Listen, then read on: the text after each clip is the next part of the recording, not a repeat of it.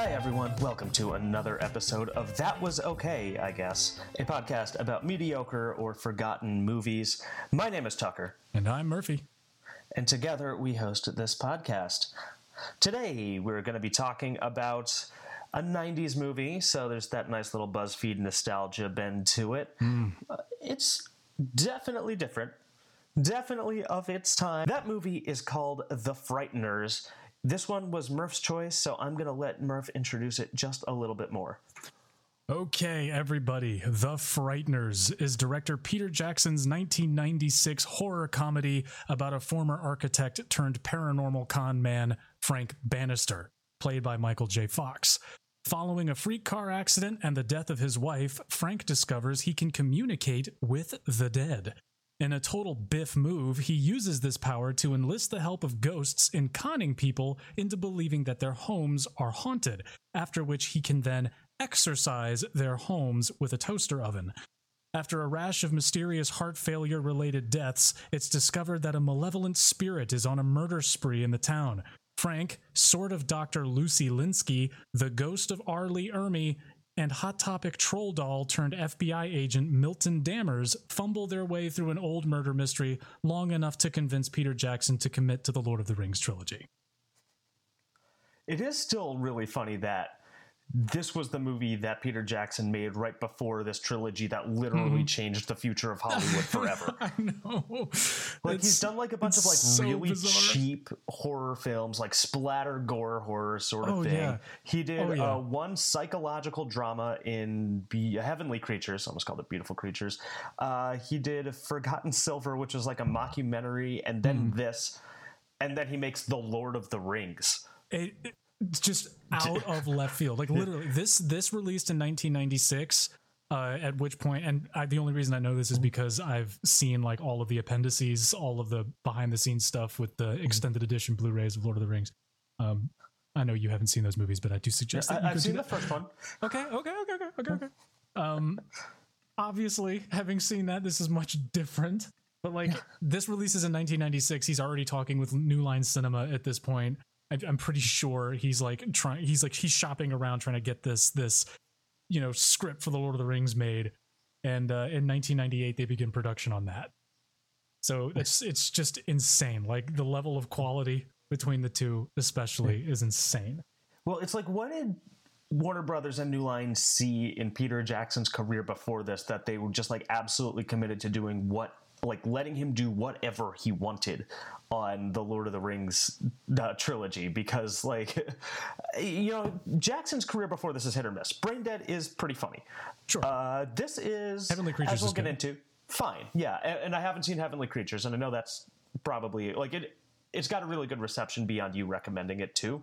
So, like, yeah, he's made some solid movies here, but nothing anywhere close to that. It's all very low budget, very like offbeat, and for the Lord of the Rings, it has to be very, very general, made to appeal to literally everybody for this to work.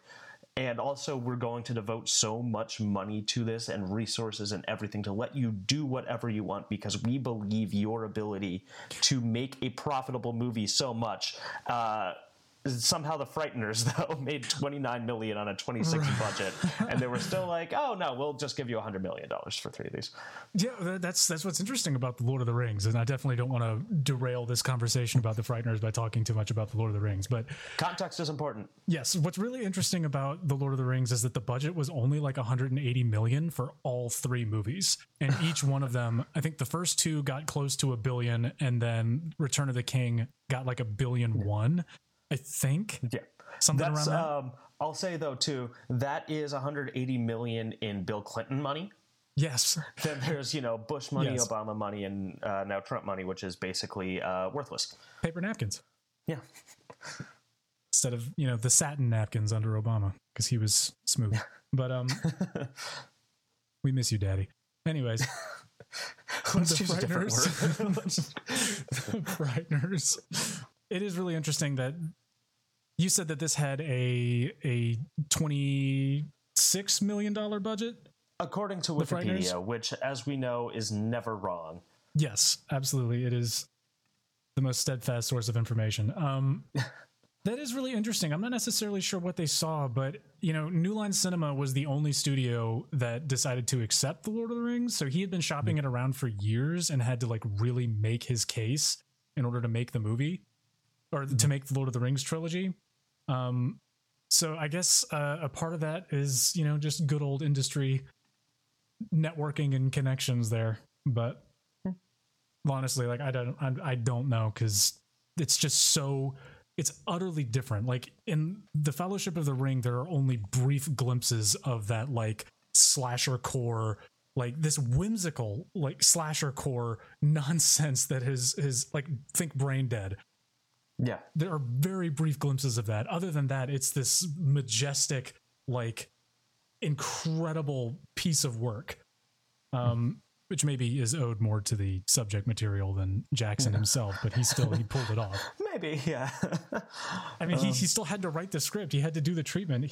Fran Walsh, and Philippa Boyens did it, I think. So still... Yeah, to keep this on Jackson just a little bit more, I like how his follow-up projects were still like really big. Like King Kong was huge. Not just like the size of the ape, but also like the movie and how it was treated and everything. And a lot of people saw that. Then he did like The Lovely Bones, which is like, it's not good, but it's going back to like what he really wants to be doing, I think, in this stage in his career. Like he wants to do that sort of thing. And then The Hobbit comes along, which he doesn't even want to do. And New Zealand basically was just like, but we need money. Our whole island is going bankrupt. How are we going to be able to pay the orphans? The orphans are starving, Peter Jackson. Don't you care about them? And he's like, fine, I'm doing The Hobbit. I'm going to do it. And I mean that movie had an historically like troubled production. Yeah. Like they didn't have the final treatment for the script done until they were almost like, I think, done with principal photography. So yeah. Yeah, because like those movies are clearly not supposed to exist in the form that they exist in. Like, yes. I think everybody who's seen them and most people who haven't are just like, oh, that's way too long for this short of a book. Mm-hmm. And I think and again, just to continue talking about Peter Jackson instead of the movies he makes. It's interesting though that people compare his Hobbit trilogy to the prequel trilogy, the Star Wars. Because like, oh, well, George, like they call it like George Lucas-itis or something like that. George Lucas-itis, where he got too ambitious and he tried to do too much. And it's like, yeah, I think objectively Jackson tried to do too much with the Hobbit prequels or the Hobbit trilogy. But like that was like studio mandate mixed together with like a rush timeline, like him not being prepared, not having like a cohesive vision, and shopping this said vision around to studios for years. He kind of just had this thing fall into his lap because he was the only one qualified to make movies like that. Yeah. So it's like George Lucas like bit off way more than he could chew, sure, but like that was his crazy nightmare vision that he wanted to make. And yeah, like I think Peter Jackson's like achievements stand on their own merits, because King Kong is very entertaining. The Lord of the Rings trilogy is very entertaining. I don't like the comparison that he's like George Lucas, where he tanked his own franchise. Yeah, no, I mean, it wasn't even his decision to do it, and Lucas always wanted to do the Star Wars prequels in some fashion. Like, yeah, so they're different. Yeah. So the Frighteners, I don't know if that's getting back on track or if the track that we want to be on is just talking around the movie instead of about it anyway. I prefer the around conversations. Yes, circular. This was your choice. Yes. Why did you choose the Frighteners? Well, for one, the simple answer is that it was on your list, and I remember it from my childhood. I also remember liking this movie when I was a kid, so that's something that I'm not necessarily. I'm kind of wishy-washy on that right now. No, but I wanted to choose a movie that was more horror oriented. I remember this being scarier when I was a kid. So obviously it's like watching it now, it's much more of a comedy than it is a horror. Yeah. Everything was scarier when I was a kid. I cried at Eddie Murphy's The Haunted Mansion. I think I've still got that on DVD. Physically sobbed. God, I can't remember anything from that movie. I wanted to make a witty remark just now, but I can't remember. I wish I could forget. I really wish I could. I think I remember my brother like watching that movie back to back to back to back to back. He loved it for some reason. I don't like So even with that, and speaking of like the whole like kids thinking things are scarier than they really are thing, like I watched that movie I think when I was 8. I want to say that was a 2002 release, and the ending, which is the part that made me just like return within my own body in fear. It was like some like CGI fire dragon that was threatening to kill Eddie Murphy, which like obviously was not going to happen, and the dragon doesn't like come out of nowhere, like it's just there, and I'm just like the concept of a fire dragon trying to kill the good guy Eddie Murphy was so much for me to handle at the time. The dragon's gonna kill the nutty professor. And even now it's just like, I mean, obviously like I'm an adult, so like kids movies don't scare me, but it's like, why did I ever think that? Because like, there are some like the scary parts in normal movies didn't really scare me at the time, but that one just absolutely like frightened me to hell. Yeah, no, I can sympathize with that. Speaking of Peter Jackson, like I remember the first time I watched The Lord of the Rings Fellowship of the Ring, when they were in Moria and the troll is like breaking through the door at Balin's tomb, and I just remember I like begged my mom, like I can't watch the giant troll. I can't do it, Mom. You got to let me into the aisle. Like either that or give me the popcorn bucket so I can put it over my head. It's scary. We were dumb as kids. Yeah, I'm still dumb as an adult. So how did we get to the Haunted Mansion? You were talking about how this scared you as a kid, and now we're dumb kids, and one of us is a dumb adult, and that's about it. Yeah, Peter Jackson had a habit of frightening me. You could say he is a frightener himself. Get out. I know. It's like, okay, guys, thanks for listening to the podcast. Yeah. we're all done. We decided to quit. Yeah. iTunes is going under, so we're done. Yeah. I kind of understand it, though, in a sense. And I think like the connecting vibe between like my fear from that awful part of the Haunted Mansion and your childhood fear of certain parts of the Frighteners was that like the visual effects are actually kind of good. And I wouldn't say they're good in the sense that they're realistic, right? Like, like obviously this does not look like a real ghost would, whatever that means, like this doesn't look like, that's a real representation of what the Grim Reaper's dress up would look like and this sort of thing. But what like the visual effects are good at is like really closely, really specifically like bringing out the exact effect that the director, in this case Peter Jackson, wants it to. Like there's a specificity to how everything works in every individual scene. Absolutely. And everything about how the CGI is used is really, really clear. And that I think is owed in part to directorial skill. You see that in a lot of like big budget CGI movies where things are just kind of a jumbled mess for a little while.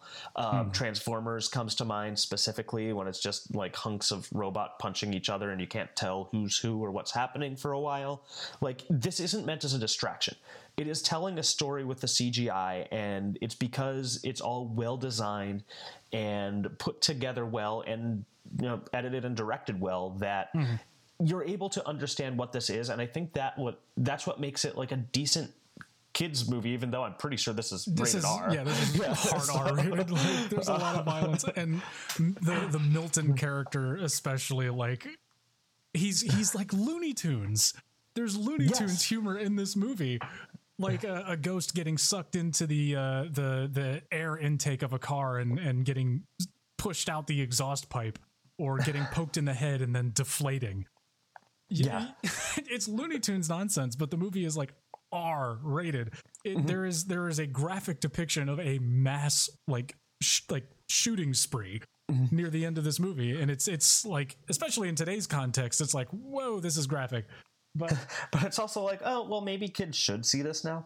Yeah, like maybe this is just reality. I did bring up something or two things actually that I wanted to bring up as like big through lines for this episode. Sure. And one is that this is kind of, in a sense, very cartoonish, right? Like 90s offbeat humor was mostly just real people pretending to be cartoons, especially in that Dammers character, the FBI agent played by Jeffrey Combs, who's the main secondary, I guess, villain of the movie. Sure. like it's so cartoonish, it's so over the top, and it's intended that way, and it's not something that I personally get a lot of humor out of. Like, I don't find it particularly funny, but it was really big in the 90s, and it definitely adds to that vibe that, like, hey, this is R-rated, but like this should kind of probably be for kids, right? And I think that's part of the second thing that I wanted to talk about for a lot of this episode was that, like, this doesn't find an audience because it doesn't fit any sort of lane, and they had no idea how to market this as a result. Like, Peter Jackson, for the rest of his career, was notably critical of how the studio marketed this movie, what they tried to do, what audiences they went after. And even he's admitted later on, though, that he's like, I mean, I don't know what you would have done. It's kind of a hard one to market, but I get that. Like, this goes for Tim Burton, but this also goes for horror fans, and it you've goes got for a Danny kids. Elfman score to back it up. Yeah, Danny Elfman's there adding to the Burton vibes. But like, you can't just capture those audiences by having part of your movie be that, especially when you can't even commit your marketing department to just pitching at one of those lanes and the other 4 or 5 showing up as, you know, like, oh, these are happy surprises that get added on that you didn't see in the marketing. Surprise. Yeah. No, I'll agree. Like, this movie is fairly scatterbrained. Like, I don't honestly myself, like, I don't know how I would have, because the guy's head explodes. Yeah, it's literally. It's like there are genuine scenes of like manic, I guess, just insanity, like unrestrained insanity in this movie. But at the same time, there are all of those Looney Tunes bits that we talked about earlier. So it's I don't know how you would market this movie where you're dealing with Michael J. Fox, who is this asshole, like straight up asshole, conning people. There are adult themes, but the police officer running like the investigation into all of these deaths is literally like Barney Rubble. Like, he's like, he's just fumbling his way through the movie, and he's making really corny jokes all the way through the movie, utterly incompetent. And it's kind of like, it almost breaks the fourth wall with how, like, with these characterizations, specifically the cop and then this Milton character. Like, this Milton character is supposed to be this representation of the occult. You know, he's been locked in something. Yeah, he's been locked in dungeons, and he's experienced all of these like dark kind of ethereal things that happen in the background, or like happen in the underbelly of society type deal. You know, the paranormal and the mysterious. And he's just so over the top that there's no way like you're supposed to take this character seriously at all. And we're following this character in the middle of like this insanely violent subject matter where there are these insane people shooting up a sanatorium, whatever it is. It's like, it's like, okay. So yeah, I don't know how you would market that. Like, I think the scene that epitomizes the tone of this movie is Milton describing in that weird cadence that he has Frank Bannister's backstory, and like the motivation for the argument that leads to Michael J. Fox and his dead wife like careening off of that cliff that eventually kills the wife. They had an argument about, because Michael J. Fox is an architect and he's building their home. She wanted a garden in an area, but he wanted a basketball court. So they're arguing, and it's got that sepia tone and sepia filter over it because it's a flashback. And Michael J. Fox has like this shoulder length hair, and he's in like a 3-piece suit, and he's like shooting like baskets while his wife is arguing with him. Meanwhile, there's like this contractor that's just like sulking in the background, giving like these really exaggerated like looks at the camera. Like the close-ups in this movie are just insane. But that's the whole tone of this movie. Like, you're supposed to feel sad and sympathetic for Michael J. Fox. This is the revelation that, you know, his character has been looking for 40 minutes into the movie. You know, we finally get an explanation of like how he reached this point, and it's whimsical. It's whimsically like dreary. It's weird. like what separates this from the good work of Tim Burton, because I think like that's the lane that like the movie is ultimately trying to go for, at least like it definitely that's what it should have been in terms of marketing. Like rickety skeletons, you know, this kind of oddly upbeat minor key music, if that makes sense.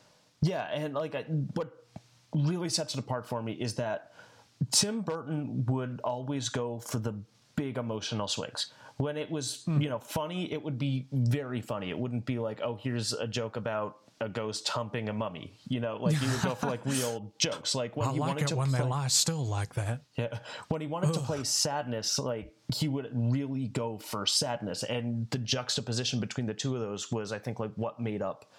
Like sort of like the ennui buzz that his movies tended to have when they were really good. But, you know, like just everything else about his work, it was that contrast and like the big swings and the fact that he hit most of them. And The Frighteners doesn't really go for much of that. I think this more wants to be fun than anything else. Yeah, I think, definitely. Definitely when you involve Zemeckis at some level, you're probably going to get more of like a fun thing. And I think that, you know, they probably could have pitched the Zemeckis Michael J. Fox re-team up post Back to the Future, you know, 11 years later or whatever. But this just doesn't really go for the sadness. And I think that that's missing from the Michael J. Fox character. I think that that could have even amplified the horror aspects too of the idea that, you know, like several years after, you know, your wife dies in a terrible accident that isn't quite what it seems, you know, like you're not able to move on. You're stuck in this rut. Like there should be some sort of maybe pity, maybe sympathy, maybe whatever it is to it. But you can't just kind of have him coping basically the same way that he was when she was alive. Yeah. Yeah, no, I think I agree with that. Maybe it's like because he didn't build the house, and the big thing was that like he still hasn't built the house, but he hadn't built the house beforehand. Like we know, there's like there's one no change. Yeah, there's one line that addresses that. He has these two ghosts that like pal around with him. Do you remember what their names were?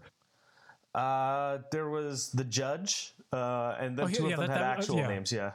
Okay, there were the two that would do the hauntings. There was like the judge who was this rootin' tootin' cowboy type guy. There was a dog at one point, and there's a lot of like humor around that because like the dog steals the judge's like jawbone or something. He was like a Christopher Lloyd type character, the judge. I thought that was interesting. You're absolutely right. This had a lot of Zemeckis vibes in there, just this whimsical, like silly nonsense. But yeah, there's one line that one of the ghosts says where it's like, man, we need to stop doing these con jobs. And then Michael J. Fox was like, no, we're going to keep doing these con jobs, $400 at a time, and then we're going to finish this house. And he goes, you are never going to finish this house. And that's the only time they address it. Like exactly. That's very clearly set up. The first time you see him like try to turn the power on the house, it's like, and it's just this skeleton of a house. You know, the visual metaphor isn't lost on anybody, but it's like, okay. It's just not a gap that needs to be explicitly filled in. Yes. And I think like the bulk of my issues with this movie are pretty much all in that like first act, or maybe even stretched to the first half. There's this like rough setup, and like I even wrote down in my notes, and like I'm just ahead of this movie. Like I've already figured out the stuff that you're still explaining to me, and like the comedic the comedic effects of what this world is. And so you're trying to still explain these things to me, and you're telling me a joke that I already figured out in my head based on something you already told me the last time. So I'm just like, well, catch up to a point. Like I'm already, like I'm ahead of you. You need to jump up so that you're not just telling me the same stuff that I know. Which is really bizarre. I completely agree with you, but it's really bizarre considering how like quick the pace is in this movie. Like it moves so quickly. Like you aren't allowed, like I don't think that at any point in the movie there was more than maybe 10 seconds before a cut. Not that I sat down and counted, but it's breathless in like the first 20 or so minutes to get you into this plot. I mean, the scene where they introduce the the daughter that's like, you know, locked away by her mother in the big haunted mansion. Yeah, Dee Wallace's character there. Yeah, they introduce that whole through line. It's completely transparent. Like, you know that the daughter is going to be the bad guy.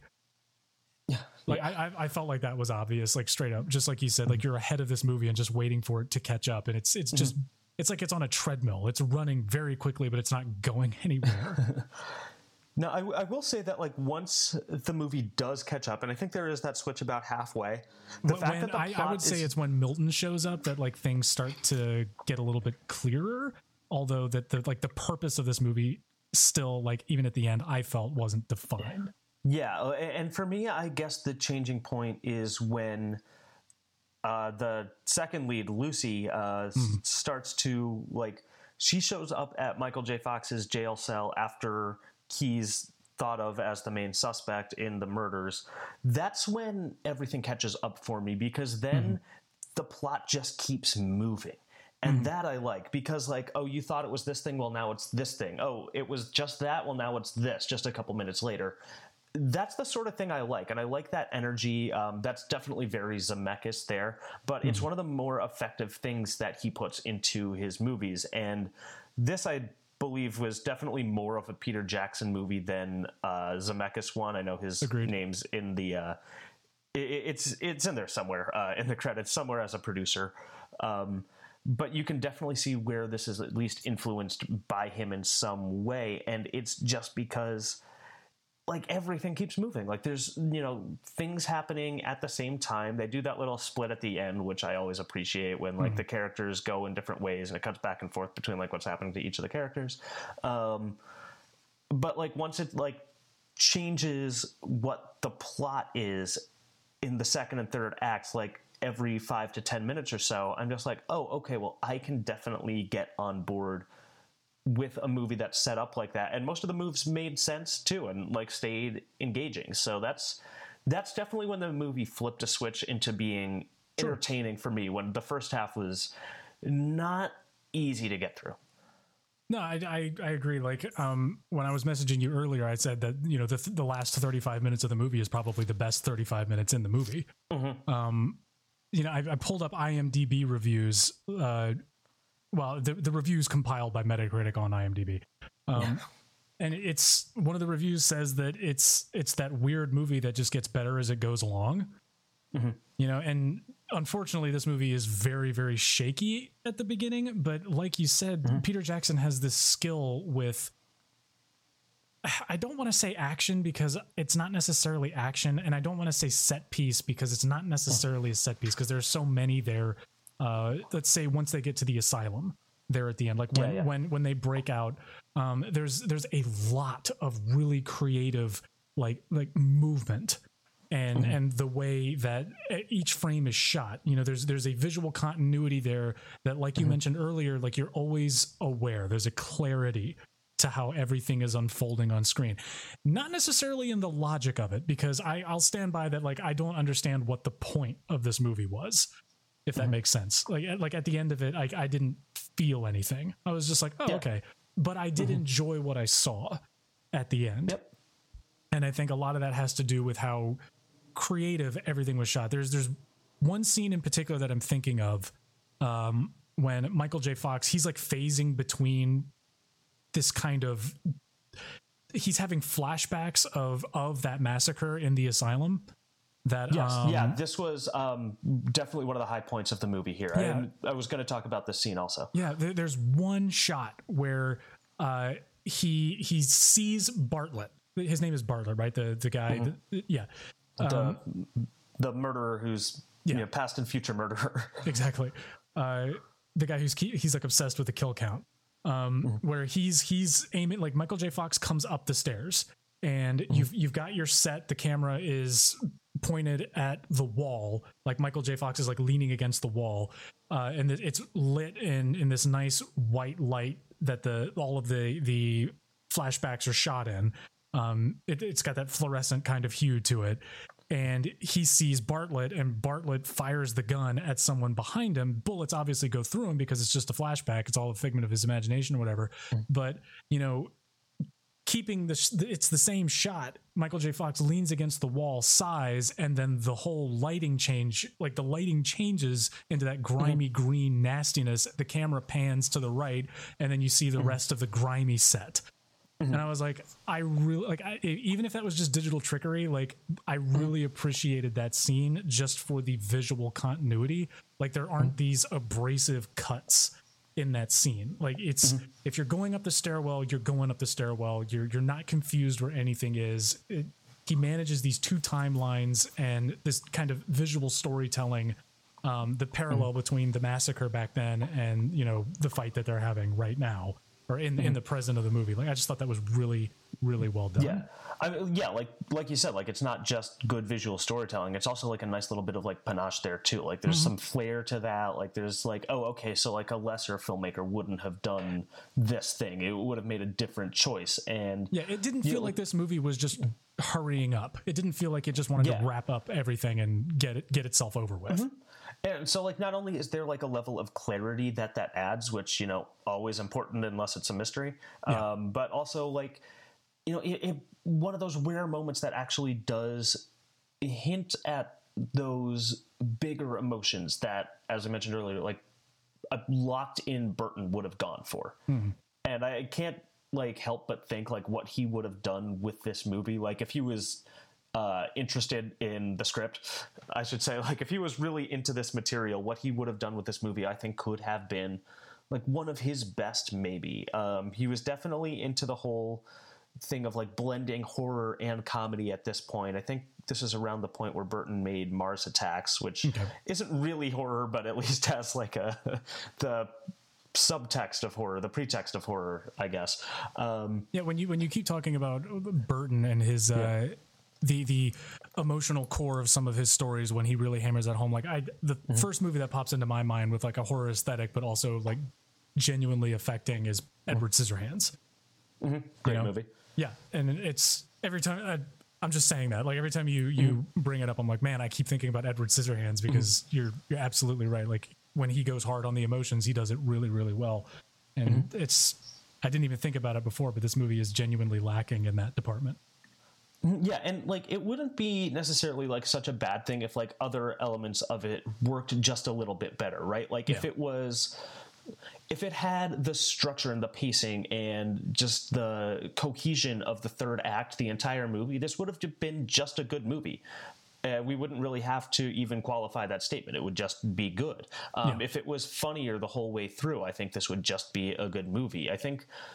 So I mentioned, I think to you off mic, a week or two ago that I'm not really a horror comedy fan, which is funny because I love horror and I love comedy. Yeah. But I think when people try to blend them, especially like directors who have some like auteur tendencies, like they don't really go for either necessarily. Like this isn't scary as an adult, right? Like, I mean, like there's definitely like hints of things that like make you feel uncomfortable, but it doesn't really plug into that either. There's like some Sam Raimi-esque, like just kind of splattery visuals, it's not necessarily horror, but I mean, there's no other way to kind of categorize it.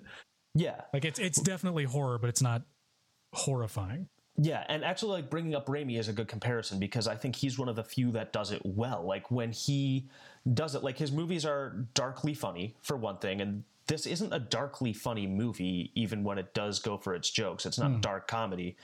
But like Raimi also makes you feel bad when you're watching some of his movies. Yeah. Like there's definitely some fun in something like The Evil Dead when you see, like someone's head get ripped off and there's just like a geyser of blood erupting out of them or whatever.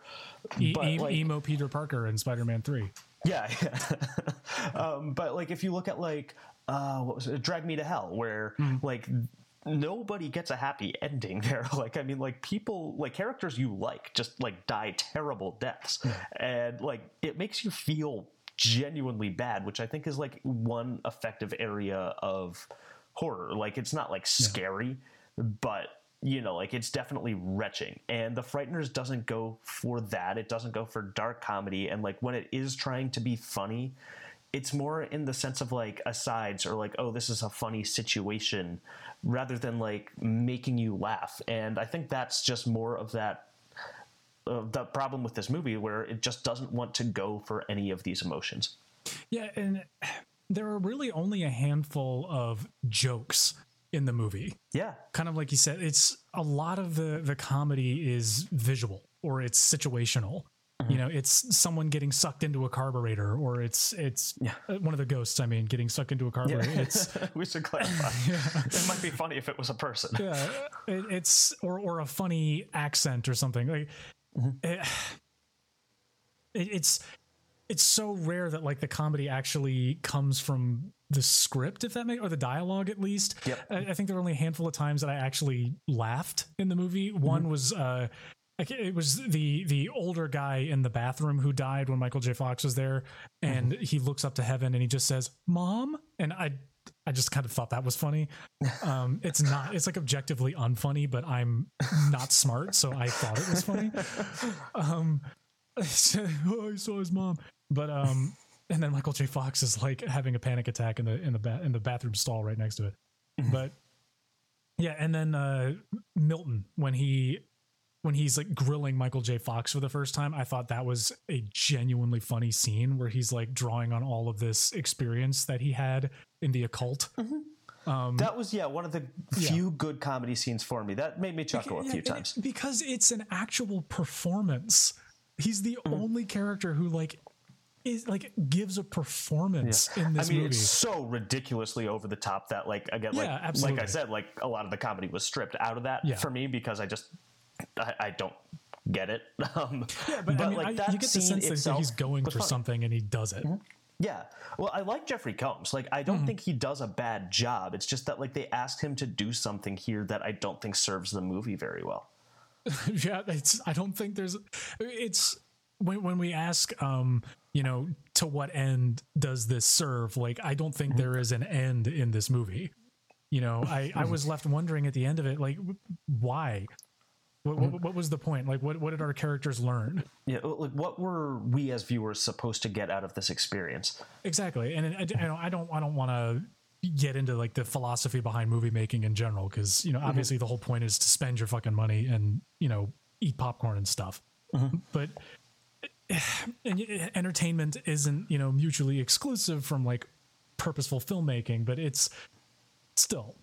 I wanted to feel like there was a reason for everything happening, and everything felt like, happenstance, coincidence. It's like people like Michael J. Fox just happened to be in all of these places and then like made 3 decisions. And then there's a really nice set piece, a really nice string of set pieces and visual storytelling. And all that was just exploring the mythos of this area. And that was it.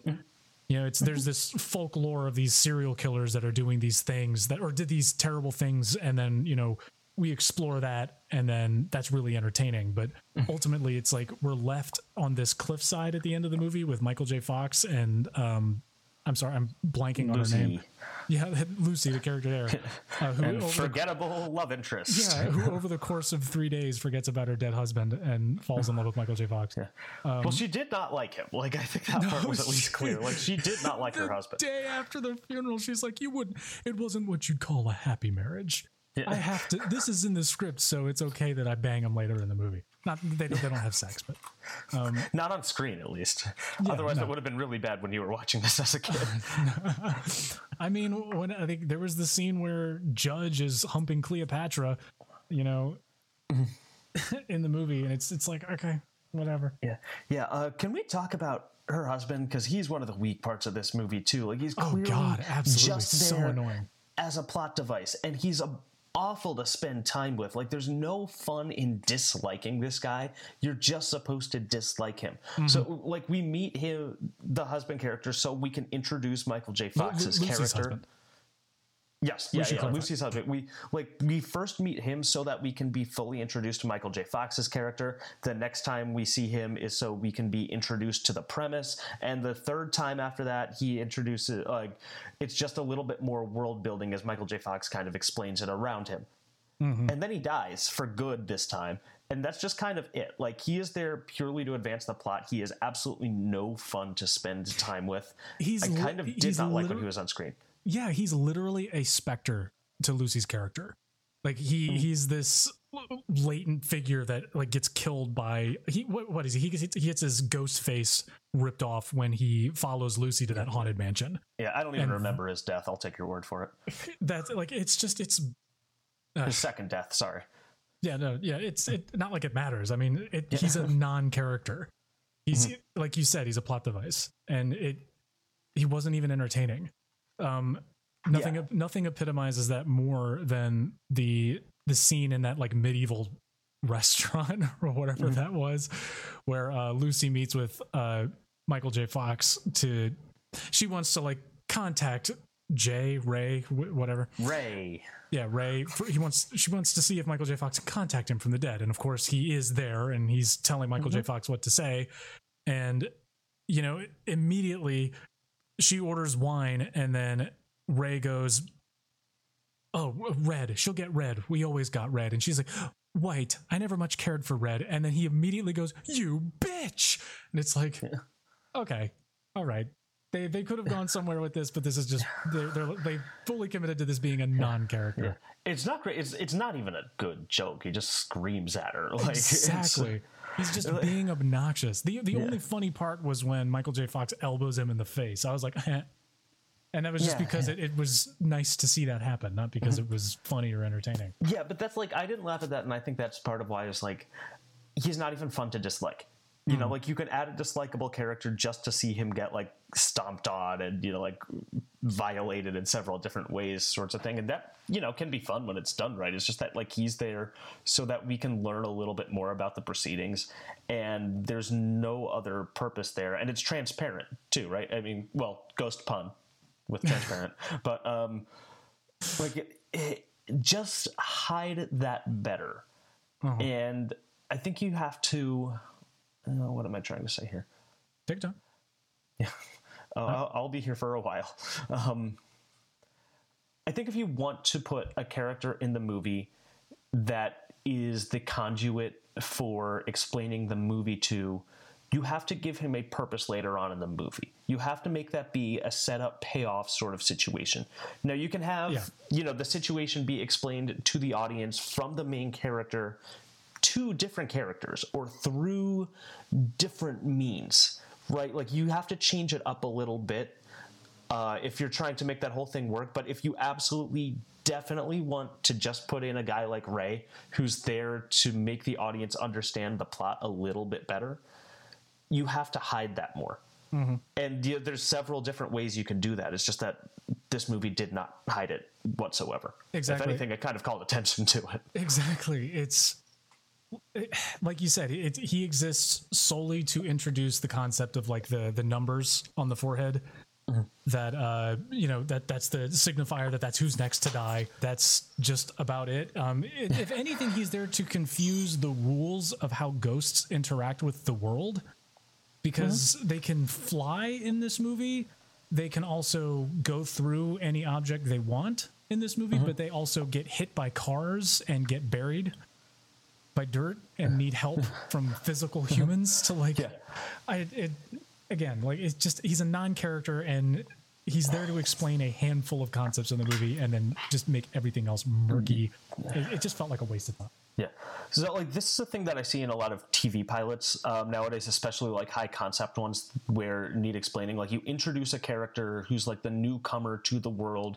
He acts as the audience conduit, and like so that like your co-lead or whoever's around there with him can explain them that world. You even see it in like great shows like Mad Men in the pilot, where Peggy's learning the ropes of the office and the office politics and how it works. And the difference Mad Men is smart because it doesn't open with her. Well, that too, yeah. And you open with Don Draper in the diner. And like the reason that something like Mad Men works, and where some of these shows do succeed while using that trope where others just completely fail, is that you have to build something out of that, right? Like if it's the newcomer, like, okay, well, like what don't they understand even after being told it yet, right? Like what what assumptions are they making? Like, how can they use their own inexperience to like bring something new to the movie after the premise, sort of thing? You know, like there's a variety of different ways you can go, and I'm just repeating myself at this point, but this is a common trope now. So I think like maybe it stands out a little bit more to a modern audience in 2019 than it did in 96. But at the same time, like it's hard not to notice how they really could have written themselves out of this particular hole, as well as a couple others that happened in the first half of the movie. There's a lot of hand holding in the first half of the movie. Like it opens with, Jesus, what does it open with? It opens with one of the murders, I think. Something like that. Oh man, I can't even remember. Like, I watched this movie last night. I watched it this morning. Like mediocre and or forgotten. Like it's already leaving my brain. Mm-hmm. But you've got voiceover from a reporter. Like, there are so many characters in the first half of the movie that exist just to die. That's it. Yeah. Mm-hmm. And I don't mind that. Actually, that's a pretty solid setup for me. Like, I can appreciate that you're bothering to give these characters an identity that adds to the like atmosphere of the movie before they serve like their plot purpose too. Like if they're just going to die after that scene, like give me something that adds to the movie, right? Like the best horror example I can think of is the opening of Scream, which I'm sure, Murph, you're at least aware of, even if you're not as big a horror fan as I am. I'm not a huge horror fan, but but like in that scene, spoiler alert, like you introduced Drew Barrymore's character in the first scene of the movie. And the whole point is that like she dies at the end of that first scene. It's meant to surprise the audience because her face was like the biggest on all the posters and she was first billed. But what it does do, even after serving that narrative function, or before serving that narrative function, is like making sure that people understand like the world of that movie within that scene. And that's why I think like that is like brilliant and just like greatly written and everything. And something like this is just okay. Because it's fine. It serves its purpose. Nothing breaks. Like there's no breakdowns or anything. I don't mind that like the whole ghost rules were, somewhat inconsistent because it never like explicitly stated what they were anyway. So I didn't mind. And it's not like they betray, like they have those exposition dumps at the beginning. It's not like they go back and renege any of that. I only mind when all of it informs like that last showdown in the sanitarium. So there's just like, I don't want to say that this is the work of a writer who's still figuring things out, because like Peter Jackson's best regarded movie in the 90s had already come out 2 years earlier in Heavenly Creatures, and he wrote that with Fran Walsh also. So like these are two people who know how to write a good script. It's just that like this one doesn't fully come together, and that's why like I'm still struggling to think of what my rating is going to be. Normally I have this before we actually start recording our podcast episode, but right now I've got nothing so far. It's okay. I'll figure it out. There's one of the reviews, Todd McCarthy for Variety 96. He says that the story was originally conceived as an episode of Tales from the Crypt. Yep. That makes a lot of sense. Yeah. So we're in agreement. Okay. Not much else to say about that, I guess. I mean, I guess I'll expand on why that makes sense to me just a little bit, I guess. Because I could see this functioning as just a 30 or 60 minute episode of an anthology that's based around supernatural horror. I don't think that this story necessarily needed to be, how long was it? 110 minutes.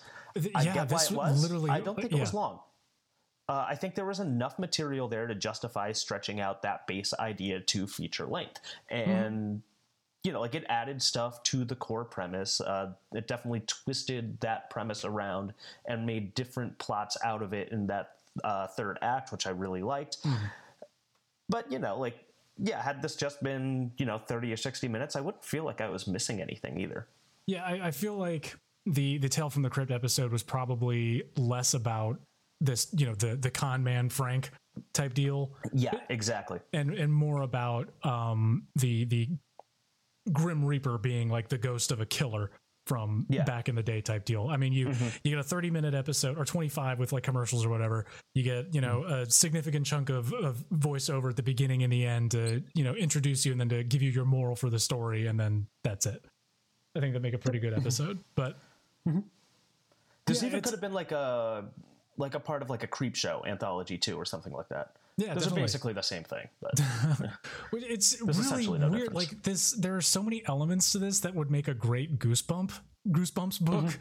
Like it's got that goofy kind of like ooga booga, like R.L. Stine style, you know, just creepy theatrics. But yeah, it's not like this movie wasn't stuffed to the brim with ideas. You know, I again, I don't think that they coalesced into anything, you know, worthwhile or worth examining to be, you know, plot wise. But you know, it's you had 1,000,001 characters, you had 1,000,001 things going on. Characterizations, you kind of had to rely on the physicality of the actor to sell the character more than anything else, which it kind of leads me into what I want to talk about next, which is mainly Michael J. Fox's performance in this movie. Ooh, yeah, that was one of my final points too. So let's go for it. Sure. Not bad, I guess. Not bad. I don't think he didn't feel like a character to me. If that makes sense. And that's on the writing, I think, is that Definitely. like it never really gets into the specifics of who Frank is or like why he's doing certain things. Like we don't understand his motivations really, or his whole thing, basically, right? Like there's no angle to him that this movie's taking, and I think that's a problem. But I think like in terms of the acting, Michael J. Fox sells everything pretty well except for one key element, which is the only drawback of his performance, which is don't think he sells the visual aspects of this movie, especially the transitions, very well. So that scene where, as we talked about earlier, when they're in the mental hospital and it's going back and forth between his, you know, reacting to like the flashback basically and like wandering through modern time. I think that there needed to be a little more clarity in his performance so that like we could tell that he knew or didn't know what was happening to him. Instead, we were kind of trying to figure that out as it went on. There was this just to elaborate on that for just a second. He never seemed to know what was going on in that last 30 minutes. He was just reacting to what was happening right in front of him at that very second. But it's not like it ever clicked for him that he's just like, oh, this is what's happening. It was just like, hey, here's Bartlett shows up with a gun like 4 times and quote it, or like air quotes, shoots him through the chest. And then every time he gets spooked, it's like, oh gosh, I just got shot. And it's like, yeah, but you know this isn't real. You know this is a flashback. Or he sees someone about to get shot in the flashback and he dives in front of them to take the bullet, but it doesn't work because it's not real. Yeah. And he keeps doing these things. And it's like, you know that this is a flashback. Like, are you even here? So know? Like, just like make it clearer, and you have to sell this better, like what the effect of that is. And I think that that's why that scene showed potential for being really good, but ultimately could have done better by like I said earlier, by like somebody like Tim Burton, who's very clear about that sort of thing. Like this goes back and forth, and it's not fully on Michael J. Fox, especially in this scene. And I don't even know if that aspect of his performance that I think is a drawback is entirely his fault either, because I don't know in what order this was shot in. Basically. So like if it was very clear what he was supposed to be seeing, then like, you know, like, okay, that's probably on him. But if they were jumping back and forth, you know, doing things out of order or some other thing, like maybe there wasn't like the right sort of on-set continuity for him, then it can be on the production team partially as well. But like, other than this, I thought he was pretty good. It's just that like this was something that really stood out to me. And I think that like, in order to make this movie more emotional, you needed to get more out of that performance in those key scenes. Yeah, this role for him was more just physical. That was it. You know, there was the only time that he really had to emote, I guess, other than being surprised or a little angry, perturbed, was when Milton was grilling him at the police station. And Milton's kind of like planting seeds that maybe all of this is happening in Michael J. Fox's head. Like maybe he really is the killer. And he's just sitting there shaking. And the film decides to do nothing with that at all. Instead, it turns into like this little bit of comedy thing where Milton thinks that Michael J. Fox is trying to stop his heart with his mind. And he's like, okay, this is the direction the movie wants to go. That's fine. So I think you're right that it's kind of like it's two-pronged where, Michael J. Fox's character like objectively isn't given enough to do or like isn't fleshed out enough in this movie. He's kind of just a reactionary element of this movie. Things happen to him rather than him to, he's a passive character, I think. But at the same time, it's he's completely game, but I don't know, it's just wasted, but whatever.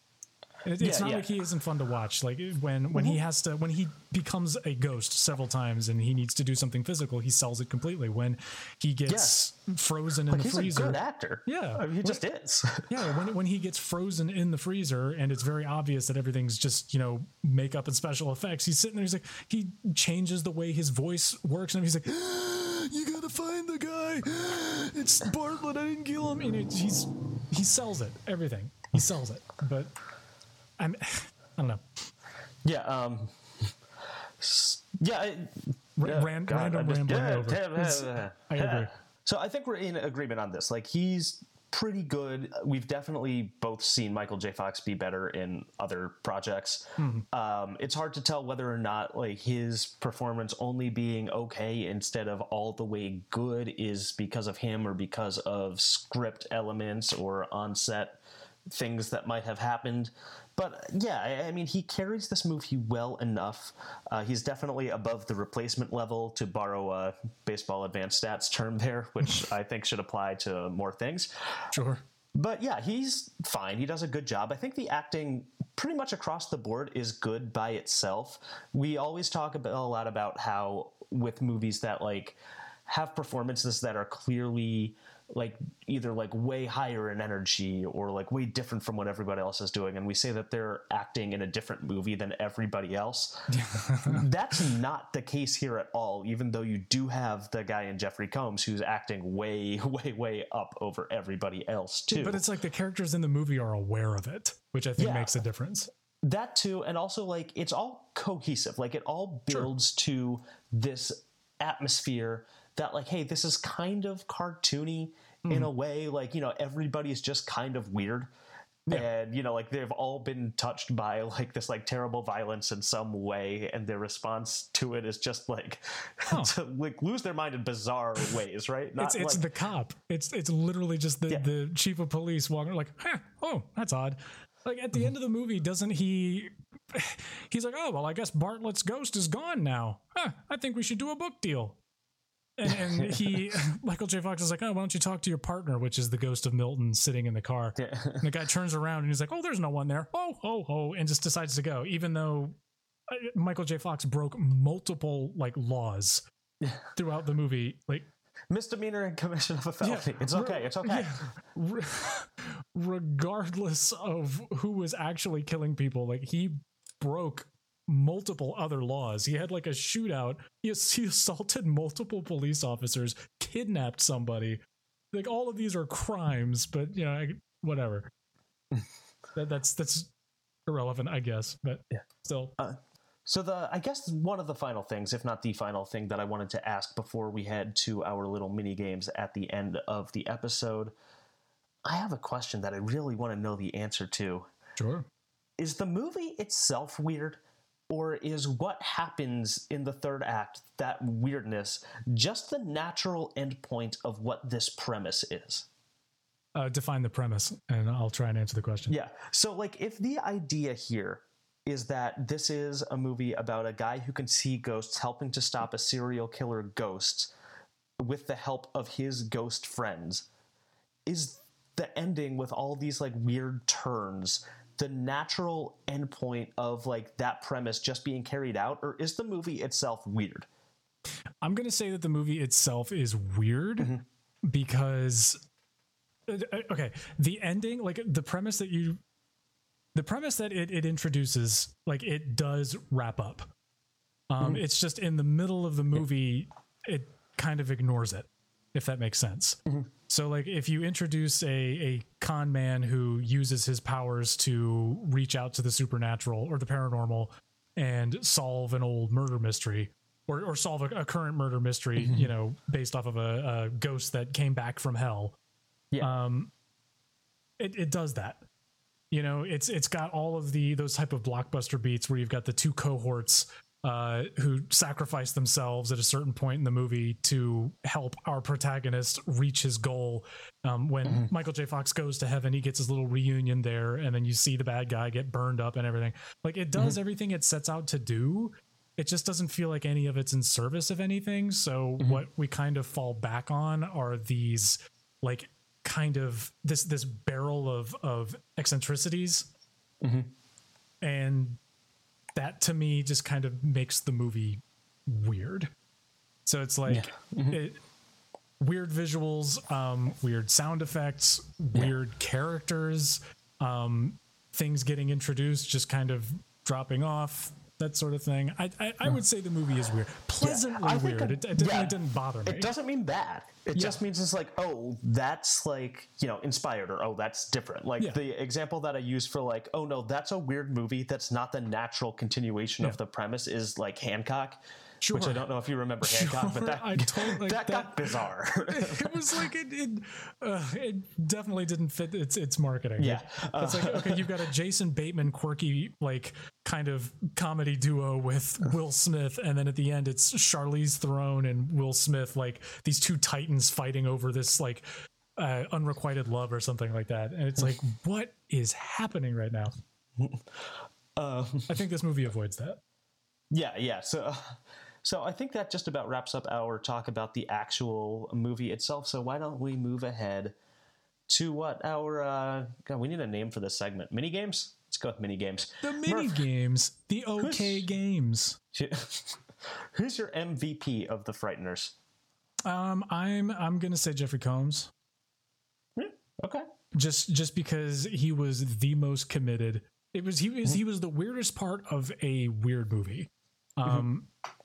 Michael J. Fox was kind of, I mean, he was playing the straight man, so it makes sense that he was kind of the straight man throughout the whole movie. Yeah.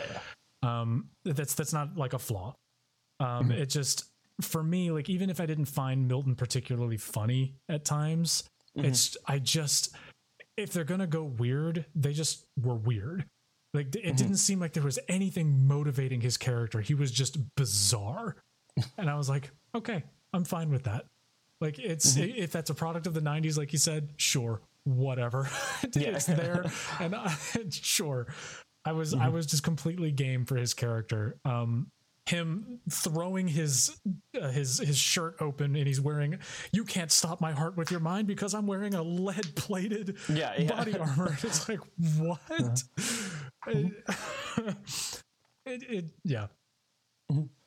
That's my MVP. Yeah, no, I like Jeffrey Combs a lot too. Like, in this, it just, that sort of performance doesn't do anything for me, so I can't like him as much as that. And I know it's not his fault because that's clearly what they were asking of him. Maybe I just admire his commitment to the role. And I could do that. Yeah. The guy's always in. I like Jeffrey Combs. He's quite good. My MVP is the visual effects. I think that they're good. I think that they're useful. I think that they're evocative, and I think they're creative. I like that excellent synergy between practical and digital effects. Yeah, and I wouldn't say it's quite iconic, but it's got that like image of, like the guy's face or body or whatever poking out of the walls that has been copied over and over since. Like, that was used as at one point as like Godsmack cover art for their albums, and I'm just like, but you still see that image in horror, like from this decade. I can't remember the name of it, but there's another movie where there's like a beige-ish wall, and there's like some guy who's like, pressing up against it, and you can see the outline of his face and body. It came out at the beginning of this decade. I don't remember the movie because I never saw it, but like, you see this image recur, and as far as I know, the Frighteners made it famous and notable. And I think that's just like another good aspect of like the visual effects and the look of this movie, like the particulars of the look of this movie, being quite good, that they're able to recur throughout certain other elements of pop culture like that. True. The visual effects, just to put a point on that, like, I'll agree. They felt like they were in service of something, whereas the plot didn't. But the visual effects, specifically the digital effects, were not superfluous in any way. It never felt excessive, or I don't know. It never betrayed the aesthetic of the movie. I agree. I agree with what you said. You were far more eloquent in your breakdown of it, but yeah. Who is your LVP of the Frighteners? Ooh. Who or what, I suppose. Who or what? We can always do what. I'm going to go with the pacing. There's a lot of... It's not necessarily that it was over-edited in the first half of the movie. It's just, it felt so breathless, like ramping up into the plot. I don't think anybody stayed in one place for more than a few seconds or more than a scene or two. It's that whole the longest scene in the first half of the movie is the dinner scene between Lucy and Frank. And that's where we get like the like you got multiple camera angles, you got cuts back and forth, you have an actual dialogue taking place between two characters that isn't, that doesn't start with exposition and then end with a character going to another location. Honestly, it's just like the pacing in the first half of the movie I felt really acted to the detriment of the movie as a whole, because it never slowed down to like really establish what, aside from like the general premise, it didn't establish what the movie was about. The moral, I guess, for lack of a better way of saying it. But yeah. The emptiness that I felt at the end of the movie, I feel like we can trace back to the beginning of the movie. Yeah. And to be clear, like that's not like the good emptiness. That's just like this is hollow emptiness. Yes, definitely. So my LVP is one of my least favorite like plot setups. Okay. It like little subplots or angles to take with the story, and that is when there's a supernatural movie and you spend like 20% of it on like, oh, the cops don't believe me, or like, oh, the people in power don't believe me. Like, if you want to make a story about that, make a story about that. It can be good. When you're just spending like enough time on it to get out of it, then it stinks. Because we know what's eventually going to happen. It doesn't matter like anything that happens within that. And so like, if the villain is the cop, that's fine. Like if it's just Milton Dammers, Jeffrey Combs, like that's fine. It's the cops not believing him that like, even though the audience knows that like he's right and we still have to deal with this for a little bit now. That's one of my least favorite plot setups in all of like pop cinema, I guess is the way I want to put it. It also leads to what I think is the least realistic scene in this movie, and that's when the cops fire off 40 rounds at like an unarmed white suspect. There's not a lot of internal logic when it comes to this movie. Like this movie does not bother laying ground rules. It doesn't bother elaborating on much aside from just like basic plot. Like when it comes to like the rules of the world, the action itself feels very grounded, bizarrely, compared to like how like the rules of characters and like specters and all these things operating within a particular space. And I know that that's like a really wordy way of describing what I'm trying to say, but there's like a lapse in consistency between certain things. Like, how would the cops believe that Frank is right? Like, if Frank is the only person who can see ghosts, like, how would they be able to believe him? Oh, well, they would believe him because the paranormal can affect objects. They may not be able to see the ghosts, but you can see, I don't know, coffins moving or a mummy coming back to life, and yet that they don't address that. The cops who see that, they shoot at the mummy. Well, that part is at least accurate. Yes, they shoot before wondering what's going on, and then after they have shot, they don't ponder on what they have just shot. They shoot a Middle Easterner who's already dead. That is the most accurate moment in all of the Frighteners. All right, good job, Jim. We did it. Yeah, the assailant is down. God, Jesus. He broke into his own sarcophagus. Yeah, like the cops don't serve a purpose in this movie. And that's like my whole thing is that like, you can get something out of that idea. Like you can introduce that into your movie and get something out of it. You can't just do it as like a temporary, tertiary plot obstacle. Yeah, it's a hindrance, and that's it's boring. it. Like, not only do we know what the effects is and why they're wrong, and it's clear that it's ultimately not going to matter what he says to them in order to get out of it. Exactly. Like, you can either do it for like 30 seconds or 90 minutes. Yes. There's no in between. It won't work at any other length. Yeah. The only like law enforcement guy, like Milton, the FBI agent, he was the only person who needed to like that was set up in such a way where he could have been convinced. Like, he was obviously the most antagonistic of anybody regarding the police and all that nonsense. Like, the police were just these bumbling presences in the movie that just got in the way. But Milton was the one that, like, you know, you as a viewer feel like needed to be convinced that, you know, there were specters and ghosts operating, and, you know, it was a ghost of a previous serial killer that was, you know, squeezing the hearts of all these people in the town. But they just blow his head off. Yeah. And he was the only one who would have been able to properly convince the rest of the police force of what was going on. So, like, after the scene in the sanitarium, you get that, again, like a really weird scene where Lucy and Frank are just on this, like, hillside outside his almost completed house. And the cop comes up and is like, hey, we should get a book deal. All these, you know, ghost stuff happened. And it's like, how do you know? Who told you that this is what happened? Yeah, it just... the movie doesn't stop to try and answer that question. It doesn't even bother, you know, thinking about it. It just ends. Yeah. And like I said, I mean, like, I have no problem with the Dammers character, at least like in terms of plot concept, because he's a villain and not an obstacle, and that's different. And like, I mean, like, we've seen this done well for a while, like the whole oh, they don't believe me sort of thing. Like, not to keep bringing up Wes Craven, but A Nightmare on Elm Street does this really well, and it. Like, not only that, but like, it sets it up so that, like, it seems like you're going to get annoyed with it, and then it provides a little twist at the end that adds depth to the movie. Yeah. So, like, yeah, like, you don't have to do it like that here, but you can't do what you did. And that just sums up the bulk of my problems with this movie, is that, like, okay, these aren't necessarily bad ideas. It's just that they're executed poorly. Sure. And then there's the fun stuff too, which makes it okay, but I guess that leads us into probably our most difficult question of the minigame segment. Murph, what's your rating for the Frighteners? Oh, God. This is tough. It actually is really tough, because there, like I said earlier, there are a lot of things that I enjoy about this movie, but I don't think it amounted to much. You know, like, I definitely don't regret having seen this.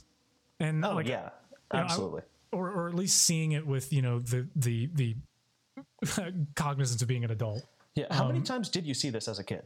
My uncle was the one who showed it to me for the first time, and I think it was like, Jesus, how old was I? He showed it to me like back in, it was on VHS, so it was maybe the like 2001, 2002. So I was like first, second grade, and he gave it to us on VHS, and I watched it a bunch when I was a kid, but. I didn't remember a lot of it when I finally watched it. I remembered like fleeting images. Like, I knew that there were some ghosts and that he was conning people, but the specifics, not at all. Didn't remember any of it. So, yeah. Anyway, rating. I think I'm gonna, because I'm stuck in the middle, I'm gonna give it like a middling score. So 2.5 Spectre humps out of 5. I think I'm pretty much in the same spot you are. It's not that there isn't stuff that I didn't enjoy. It's that I feel like I just enjoyed it. You know, like, I can't say like, oh, I like that. Like, oh, I really like that, or anything like that. The stuff that I liked, I was like, oh yeah, I'm on board. You know, it was pleasurable, amiable, all those words. But you know, it asked me to go along with some stuff that I outright did not like. So, yeah, I think, like, that's a long-winded way of saying that I'm also 2.5 out of 5, just right down the middle, totally neutral. I wouldn't seek it out again, but I wouldn't not recommend it if you were interested in watching this movie. Just, you know, just fine. Yeah, if you're a huge fan of like Peter Jackson, this isn't necessarily his best work. Like, for like that. No. This is much better than the Lord of the Rings. What are you talking about? Those are a classic, but the Frighteners. It's kind of like just a blip on the Peter Jackson radar. You know, like it's just something that he did, and that's kind of it. And I think that you could say that for everyone who was involved with this movie. It just exists. So it's like, if you want to check it out, go ahead. I'm not necessarily going to recommend it.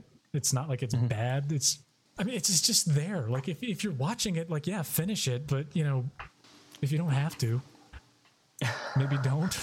Yeah, it's not exactly like the best way to spend 2 hours, but like, hey, like if you're interested in this type of movie or whatever it might be, like if you're interested in this at all, having heard about it, like, yeah, sure, go ahead and watch it. It's not unpleasurable.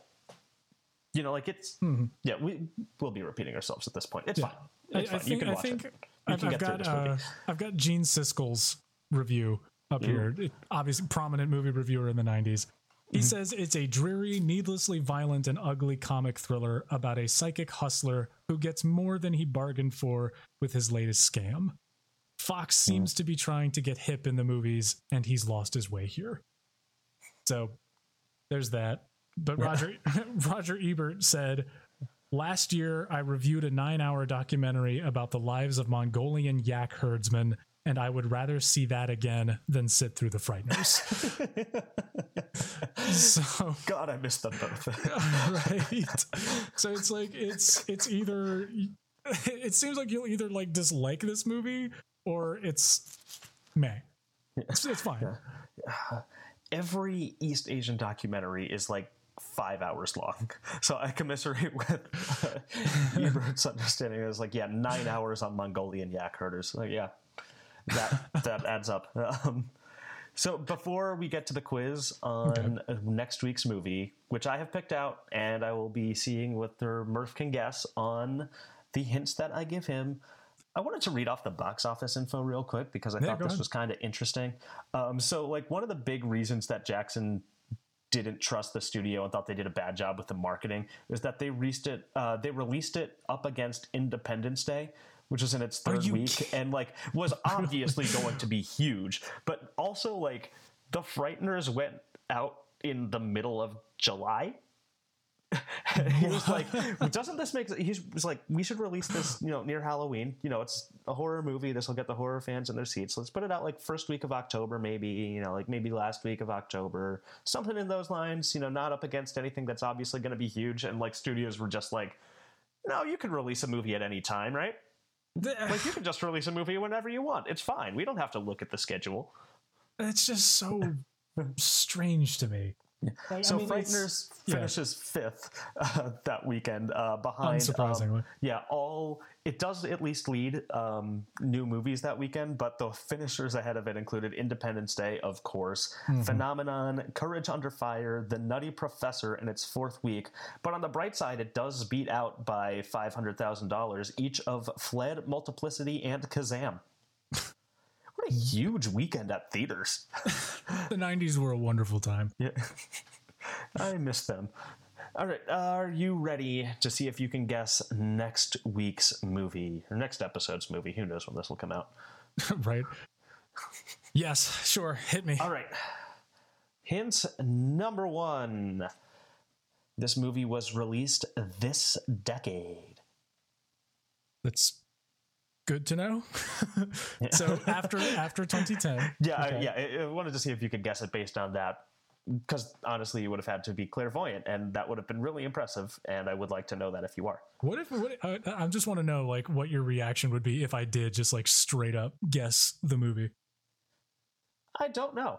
I thought that would have been rather implausible, so I haven't prepared myself for that. Okay, but it was released between 2010 and 2019. Yeah, and we haven't done any movies since, we don't have any movies since I think before or after 2014. So first half of this decade. Well, yeah, can even narrow it down a little bit. I think Oblivion was the most recent one that we did. Yeah, that's the most recent we've done. So yeah, I'll say that it's from 2010 to 2013. To give you a nice little scope of years there. Hit number 2. It is an R-rated horror movie. Oh, it's a horror movie. Yeah, not a horror comedy. Okay. Horror film. Like slasher or like paranormal? Like I'm not going to tell you that yet. Yeah. That's fair. Okay. More questions. But yeah, it is a horror film. Hint number 3. Okay. It was made on a $1 million budget, and it made $37.2 million. This isn't Paranormal Activity, is it? Oh no, that was made for like 50,000. Oh, okay. Yeah, this had a budget. This is a studio movie, and it did well, but not like impressively well. Like it just made a ton of money for its budget. Okay. So it's a studio movie. At least as far as I know, like you get $1 million, it must be a studio. Yeah. So don't look too far into that. I'm just assuming. Okay. But it's not like a cult favorite or anything like that. It's not like Trauma or anything like that, where it's like made for like super on the cheap and just super over the top and gory or whatever. Like it got a big release. Hint number 4. Critics called it insensitive, and one charity called it disgusting. Yeah, now they're getting interesting, huh? Hostile? Not Hostile. Nope. Am I in the right neighborhood with that type of movie, like Eli Roth-esque, violence for the sake of violence? It could also be a Rob Zombie movie. Yeah, I can't necessarily tell you that just yet, because I want to see how much you can narrow it down. It's not Hostile. Hint number 5. One of the lead actors is a forgotten teen pop star. Like if we did a music version of this podcast, this guy would be up there. Aaron something?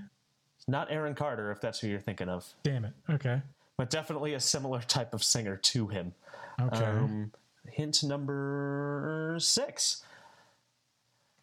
Let's say that there's a reason I am picking this movie right now. I won't tell you what that reason is. There's a reason that I'm picking this movie now with regards to somewhat relevant timing.